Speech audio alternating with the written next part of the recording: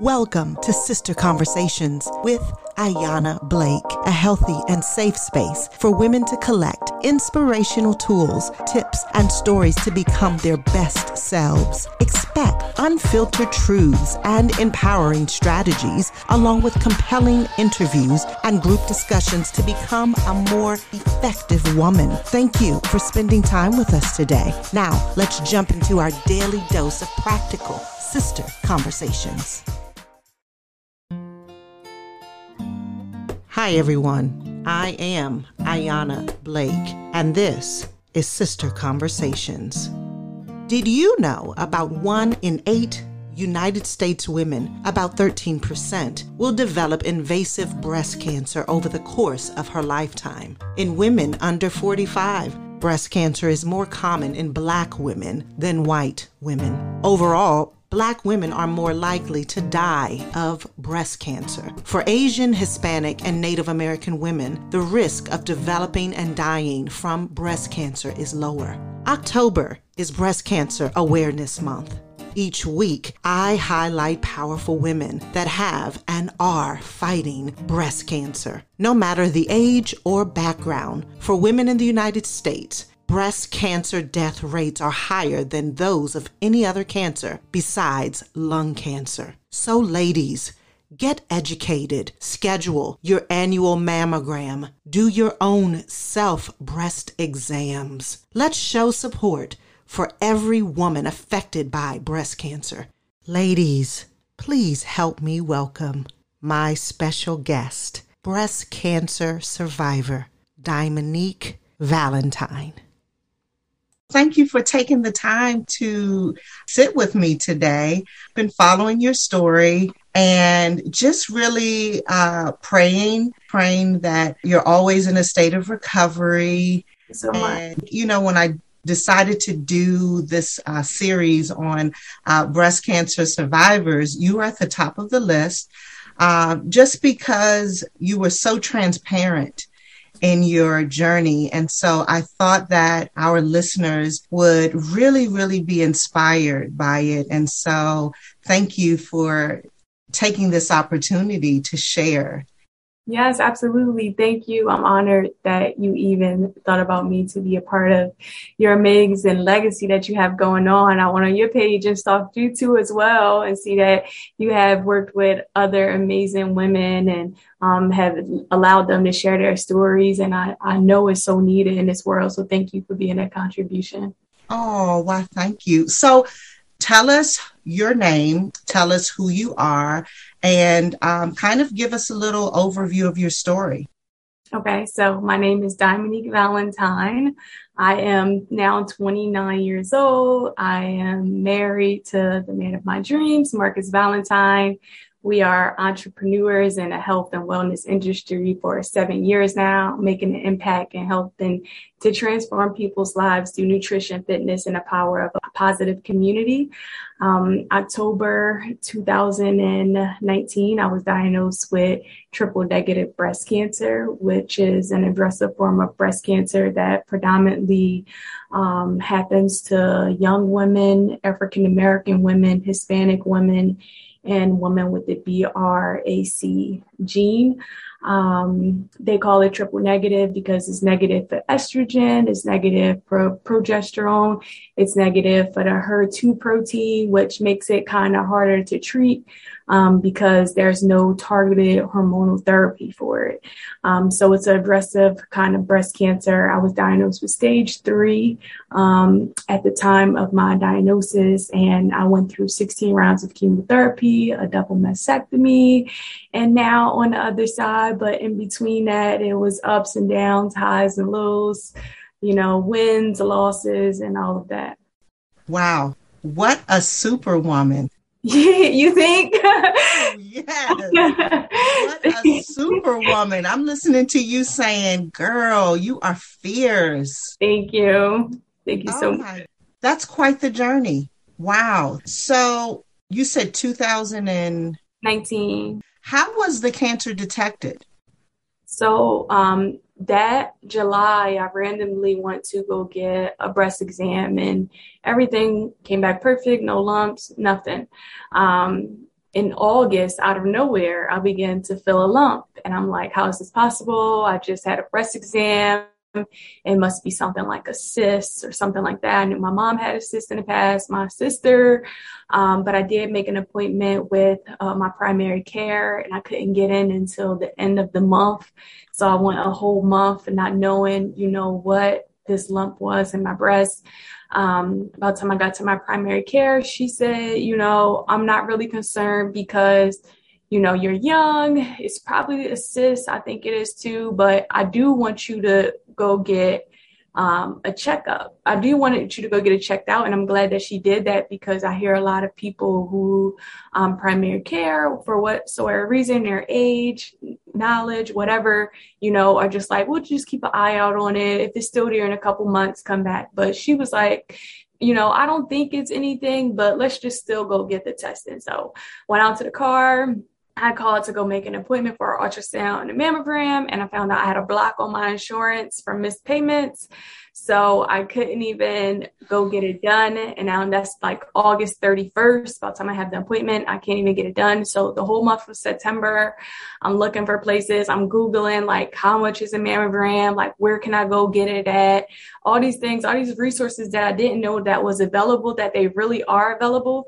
But at the same time as well, I was still not believing it was cancer. So if I believed it was cancer, I would have pushed harder to look for, a place that could see me or try to fight to get the block off my insurance. But I eventually found the place, and it took them a month to be able to get me in. I had to fill out all these forms of papers, and October 20th, I was finally able to get a mammogram and an ultrasound. So I found it in August, September, and then the end of October. So 3 months went by with a lump in my breast. 3 months. What was that like?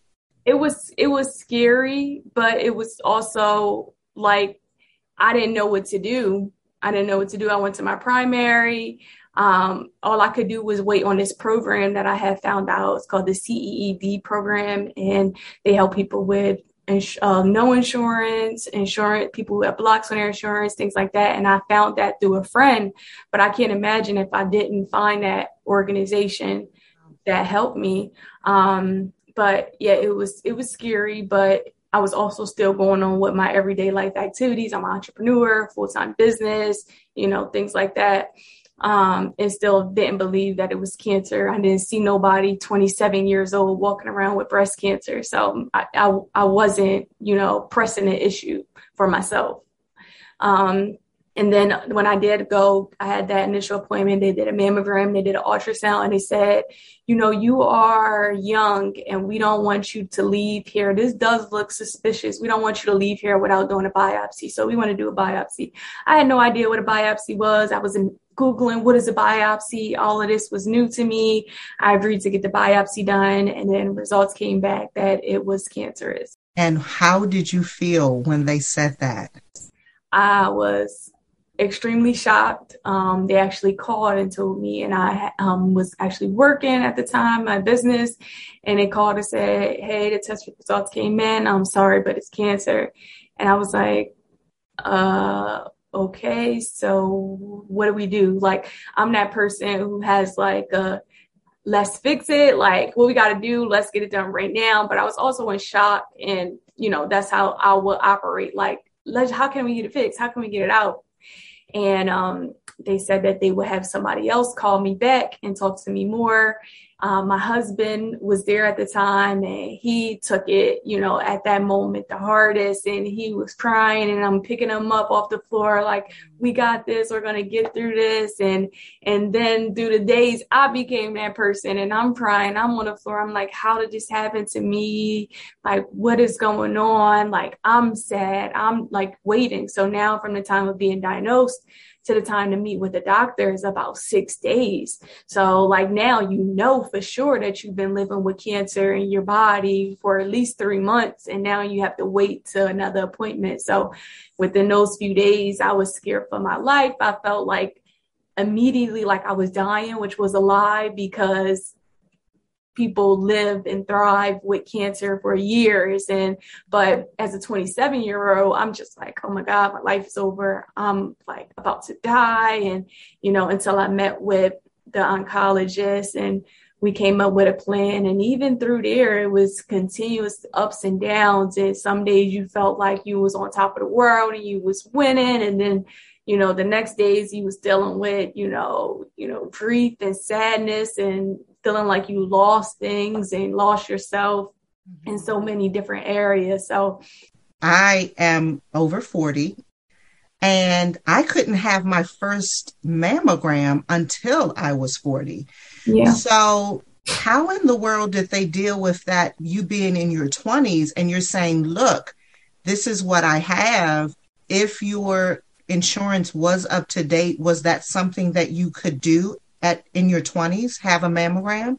Because my primary care signed off on it, I would have been able to go, but most people don't. And that's why, especially with African American women, that's why they're most likely diagnosed at stage 3, stage 4, cancer spread through their body because number one, their doctors don't believe them. And number two, they're so young and their doctors say, we'll just monitor it. We'll just check back in a few months. But because they're not that age yet where it would be considered, the requirement for detect cancer. But my doctor did give me the go ahead, but it was my insurance that blocked me from getting it done. Were you doing normal breast exams? I wasn't. I had just went and got that exam done by a doctor. I was doing yearly exams, but I wasn't doing them on my own. But even the month before, there was nothing there. And then in August, it's triple negative breast cancer. So it grows rapidly. So I went from not having nothing in July to feeling a little lump in August to being diagnosed with a 5-centimeter tumor. So it grows rapidly. So I wasn't doing breast exams, and I do think they're important for women to do them. And I do them now, of course, because I have more knowledge and I've seen that it's possible for women. I see now women who's 24, 25, 26, 27, like me going through it. And now I'm able to spread that word of breast exams, but I had no one telling me to even do those, which I'm sure would have been a contribution. But at the same time, did just get one done by a doctor. And if the doctor found nothing a month before, then I'm sure I wouldn't have had neither. So I'm curious, as a young lady in your 20s, was that even on your radar to do? Not at all. Not at all. At this age, you're, in a relationship or married, like me, newly married, working, building a life and, on a go, all the time, and not even just not having time to, I wasn't educated in that area and I don't know where that was supposed to come along in my life to be educated on something like that. If it was from a primary doctor who was supposed to show me how, but even when I got breast cancer, now I'm Googling, how do you do a breast exam? So I can now show other women. And so I can now find ways to show other women, because you'd be surprised how many women are 30 and 40 and still not doing breast exams, and how many women are 50, 60, never ever going to go get a mammogram or see a primary care at all. Right. I think part of the problem is we're told 40s here, start doing them. Yeah. Versus you have breasts, examine them. Yeah. And I am beyond grateful that you're on today to just share that wealth of knowledge, because my daughter is 22. My other daughter is 27. And it's like, I don't think I've ever had those conversations with them to say, are you doing your breast exams? Yeah. Even now? Yeah. Wow. So thank you. I appreciate that.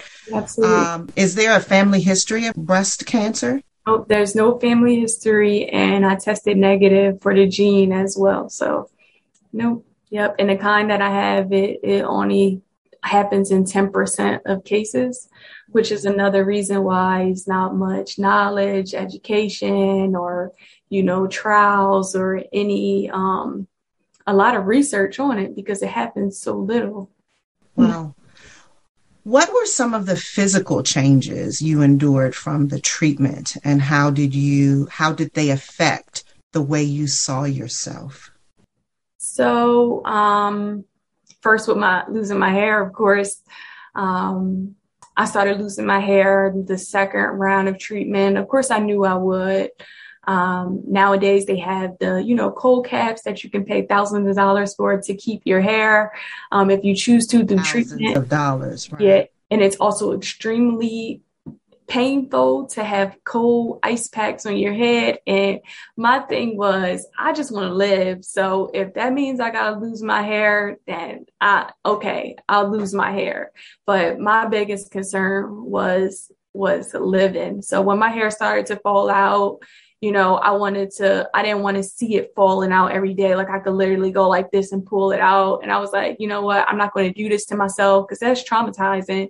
Let me just go ahead and cut it off. So, I can feel empowered in that way. So all my family got together and I let everybody cut a piece off. Then my husband shaved it. And then, I had my makeup done. So it was like, an empowering that I got to take control over. And I kind of like tried to set that tone throughout chemo. Like, I still wanted to be an entrepreneur. I still wanted to be able to, to help my clients and be a wife and be a young 27-year-old without looking sick. Like I didn't want to look sick because I knew that I was sick. So it was like, okay, what things can I do to, make myself feel better about myself? And that meant, buying different color scarves and hats and wigs, my first wigs and all of that.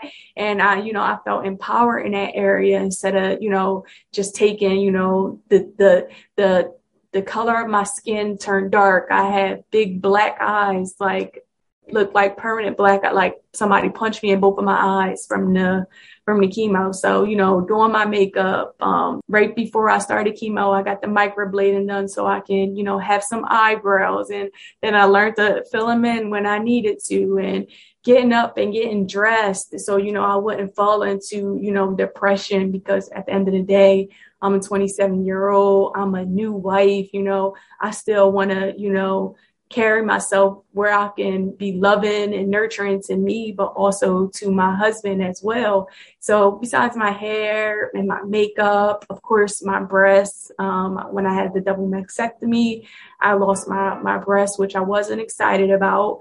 But at the same time, it was like, okay, if this is going to give me a better chance of surviving, then I should probably do it. So the pain with that was a pain like no other that I haven't experienced in my life. Once I had treatment through COVID, so I was at the hospital by myself getting the double mastectomy. I had to stay in the hospital by myself. They were short nurses and overwhelming amount of patients. So I seen a doctor if I had to pee or use the bathroom or anything. It was, every maybe 10 minutes somebody can get to me from when I ring my alarm. And I couldn't control any of the medications. So any medications that they gave me to help with the pain, I would just throw it up. So I felt everything from the double mastectomy. And then, going through the stages of reconstruction, and that's not always the most beautiful thing as well. So with that, and then changes just in my strength and my energy and things like that, but just learning different things throughout treatment that I could use to empower myself and try to be a contribution to my own healing. When you say it wasn't the most beautiful thing, what do you mean? Well, when you go through reconstruction, it's stages. I thought my breasts was perfectly beautiful as they was, and I loved them, and I knew that, it would be nothing better than my own. But when I had the reconstruction, I had to, of course, had them both amputated, and then I had the implants put under. I didn't even have the implants right away. I had expanders. So expanders is something that is like, what would you call it? Like, I guess like a silicone, like a balloon that they stretch your skin, to try to, build it so that you can go back and then get the implants put in. But when you first leave the hospital, you have a flat chest, and weekly they have to, fill it up with a syringe of saline to get it to the size that that you want or your body can handle. And the expanders were very uncomfortable. They moved from the front of my breast to under my underarms. So now I'm a 27-year-old with breasts to the side, which was very hurtful, very uncomfortable. Couldn't sleep on my either sides, couldn't sleep on my breast. So I had to basically sleep on my back for about May, June, July, August. So for about 5 months, I had those in, until I was able to get the reconstruction in that September of 2020. And then, of course, I had a great surgeon. I asked a lot of questions. I asked to see their work. I asked, do I qualify for a nipple sparing reconstructive? Can I do this? Will this happen? How will this look? So I asked questions so I can find the person that was perfect for me. As a 27-year-old, I still want to be able to put on bathing suits and things like that. So just being able to talk to a surgeon to get the best deal. So I did get, aesthetically, pleasing reconstruction. But at the end of the day, it's still not mine. At the end of the day, I still have no sensation, no feeling, can't feel pain, can't feel heat, can't feel if my shirt is down, won't be able to breastfeed, all of those things that, nobody ever wants to experience. Wow. What has the emotional toll looked like for you? Ups and downs. I always tried to stay positive because I knew that it wouldn't last forever. I knew that, I would tell myself every night, like, joy is going to come in the morning, joy is coming in the morning. And it always does. We just get to, pick our joy. And there was days, there was days that, I felt like a normal, regular person. And there was days where I was like, I really got cancer and this really sucks. Like some days you will forgive, because the way I carried myself, the way I continue to live my life and enjoy my life, I tried not to, have a pity party with myself. But then some days reality is set in and you'll be sitting at home or you'll get a call from your doctor and you'll be like, wow, this really sucks. Like, this is really like not the life that I thought for myself or planned for myself. So what have you learned about yourself since your diagnosis? I learned that I am a control freak and very, very much. Like, I felt like I could control everything in my life. I had the answers for everybody. I had the answers for everything. If I didn't know it, we was about to go figure it out. We was going to make it happen. We was going to get it done. And when I was diagnosed, it was like, I don't know anything. This is unmarked territory. Like, I have no control over this. This is God. This is my body. They're going to figure this thing out together because I have no control over the fact that the cells in my body are attacking each other. So just knowing, that I'm not in control of cancer, I'm not in control of a cold, so just, helping to release some of these things from me and, that I don't have to know all the answers. I don't have to know what tomorrow is going to look like for me. I don't have to have control over everything. And that was probably the biggest lesson, for my pride, for my spirit, for everything. Like, you don't have control over everything. So you mentioned that you were a newlywed when you got your diagnosis. How did this affect your marriage? Well, I was 3 years in. We just celebrated our 3-year anniversary. So I guess that's still considered newlywed. We just hit the 5-year mark. So we're excited about that. But so how did it affect my marriage? So I think that that this disease just exposed who we were before the diagnosis, I felt like if me and my husband, was terrible to each other, was mean to each other, was arguing all the time to each other, didn't care about each other, then that would have been exposed through my treatment, through my cancer diagnosis. But me and my husband, we was loving to each other. We had the same core values, the same beliefs. We treated each other kind, we took care of one another. So I felt like when I was diagnosed, all of that just elevated to another level. So I hear a lot of stories about people who, so sadly, they don't make it through things like this, or their husband leaves them, or their wife leaves the husband, and things like that. And that wasn't really a concern for me, because I knew who my husband was as a man of God, as my friend, as my partner, and the things that we established and created when we created our vows. I knew that we would get through this together, just like we got through everything else in our short 3 years in marriage together. So it wasn't, one of those situations where I feared anything with my husband, but I knew I would be able to depend on him. I knew right away he was going to be a caregiver. He was going to be the one to come with me to all my appointments. He was going to be the one to shower me and, cook for me and clean for me. And that's the things that he did. He took, 100% of everything else and let me focus on just healing. And I'm grateful for that, because I'm aware that everybody doesn't have that, or even a person to depend on in that area. And I really don't know how they do it without it, but so many amazing, powerful women do. Shout out to husband. Yes. What advice would you give on how to best support a loved one going through breast cancer? Well, I can only think of the things that everybody did for me, not even just my husband, but my family and my community, and all of the people who was a part of this journey. And the thing that I really needed was a team, and that's what my family provided for me. We were a team. So, these were the people who was going to help get these things. These was the people who was going to look out for us in this area, delegating different things to family members, because we needed everybody during this.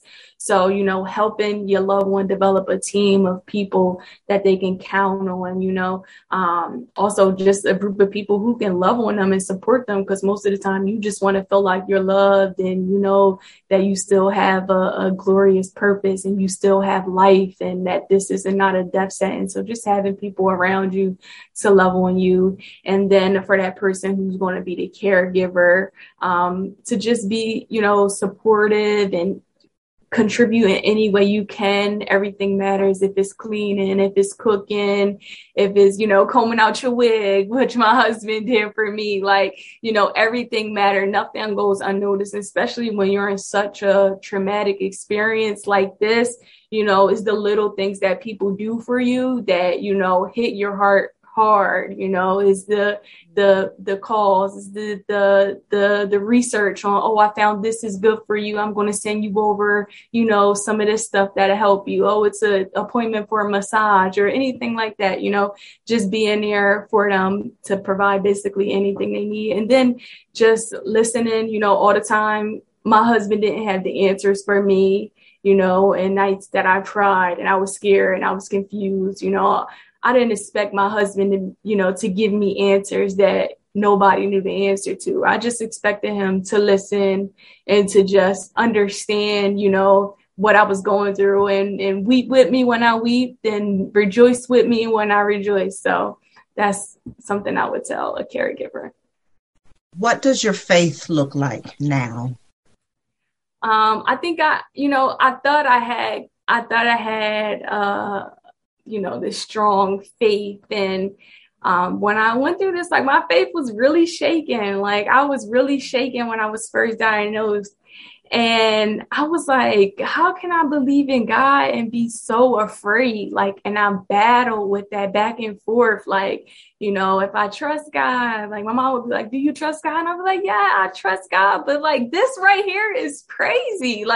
So I did trust God, but I did feel, I questioned things, and, things came up for me where, I felt, how could this happen to me if God loved me so much and things like that. But then I read something one day and it said just because like you're fearful and just because, and it talked about how God was fearful in the Bible, like something happened in a situation and he was afraid. And I was like, it's completely normal. So I went through this whole phase where, I was like, how can I say I believe? And I'm scared right now. I'm worried about, if the cancer is going to spread. I'm worried about, if I'm going to be able to have kids. I'm worried about, being immunocompromised and not being able to be around my family and friends. Like, I'm worried about how the medication will react to my body and all of these different things I was so fearful of, but it was 100% normal. And now that I'm out on the other side, I'm like, I'm sure everybody, has times like that in their life, but just believing in something, like, I don't care like what you believe in. When you're going through something like this, you gotta believe in something. Like, you gotta believe in something, love, hope, happiness, joy. You have to believe in something and someone to help you get through. That's good. That's good, sister. Thank you. What message would you like to share with women listening that may be dealing with this?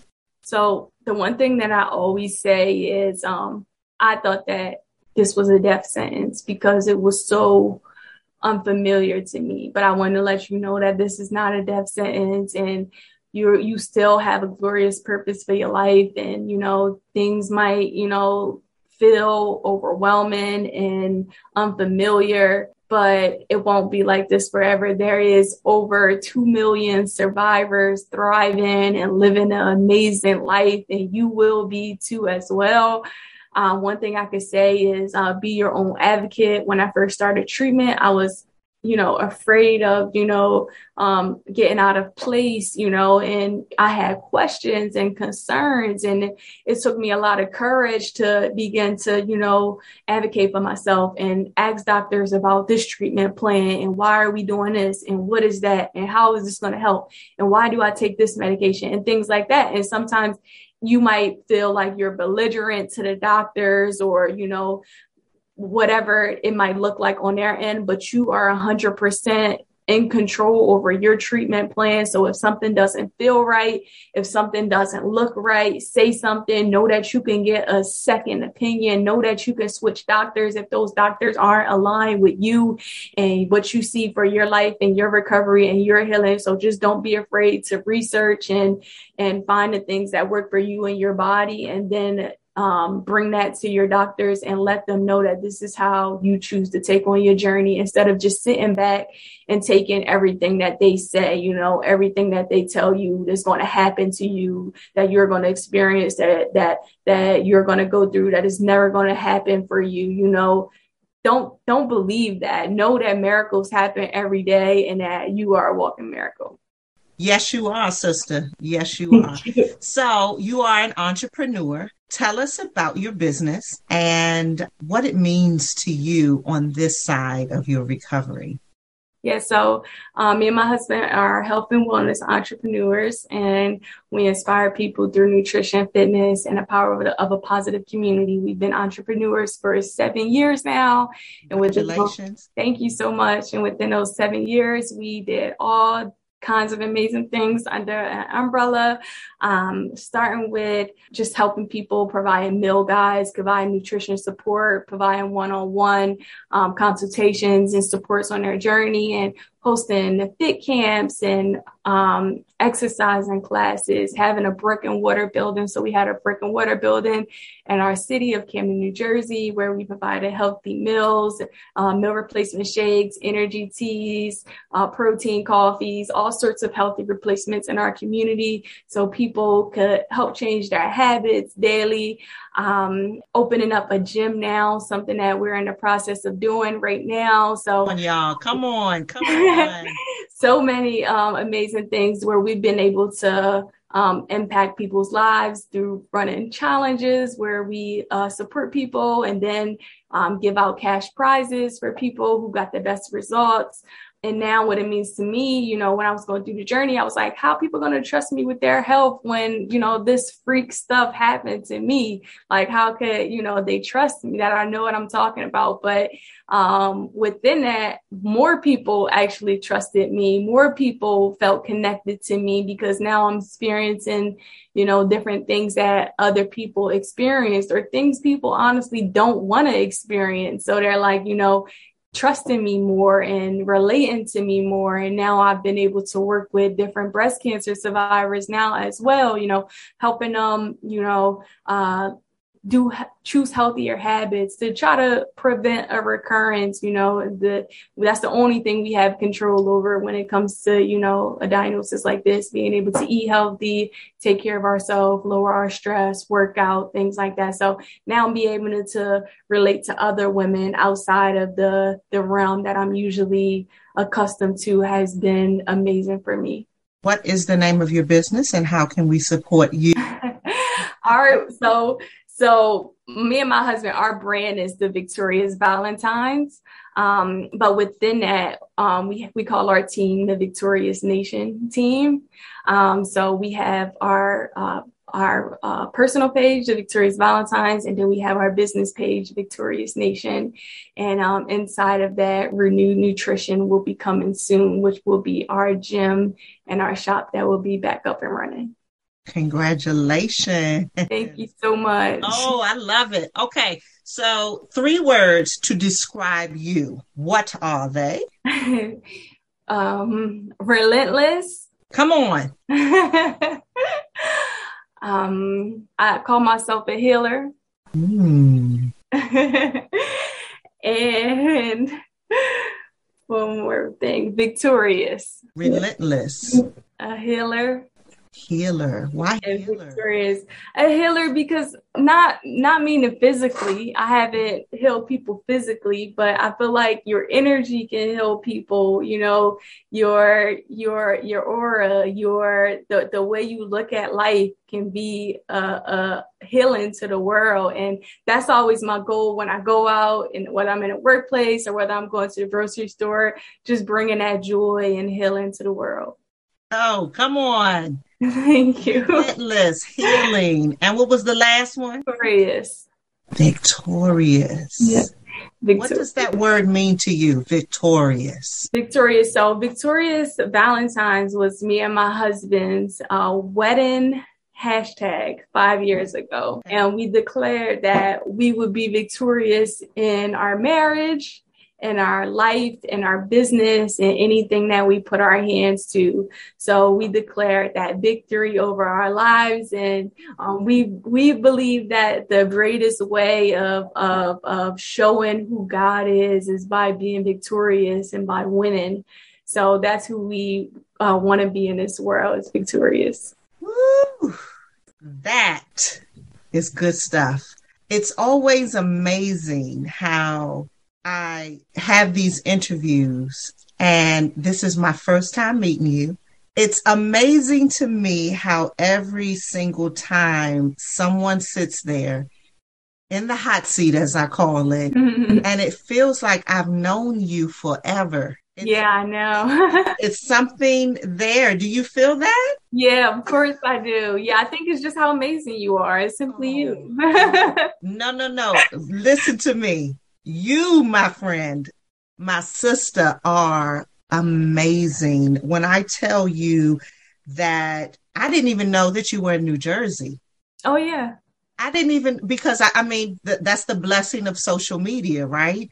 And so I have no idea how I started seeing your stuff, but somehow I was seeing your stuff and I was seeing your journey. And like I said before, I started immediately praying. I had no idea who you were.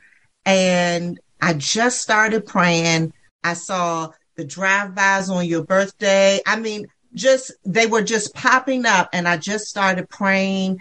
And I just heard God say, contact her. And I'm so thankful that I was obedient because, again, I feel like I found a new little sister. And I always get excited about that because That's what this is about, connecting women, sharing and highlighting you and your journey. You are amazing. Thank you so much. At 27, I'm telling you, I couldn't even imagine being faced with what you have been faced with. And when I tell you, looking at this gorgeous face today, you don't look like you done been through a thing. You hear me? Thank you. Just as gorgeous. I can't wait for the people to see this here face. I'll get over there and follow my new little sister and her business. You all support her. You all love on her. And just let her know that she is an inspiration to us all. And so thank you again for joining us. Thank you for sharing your amazing story. You are fierce. You are gorgeous. You are relentless. All of the above. And most importantly, my sister, you are victorious. Woo, that's good stuff. Thank you so much. I'm so grateful for the opportunity. I look forward to connecting with you again. Take care. We'll talk soon. All right. Bye-bye. God bless you. Love you too. Take care. Thank you for joining us for this week's episode of Sister Conversations with Ayanna Blake. Be sure to subscribe to our show in your favorite podcast app and sign up to join our email list at www.sisterconversations.com. See you next week. And don't forget, bring a sister with you.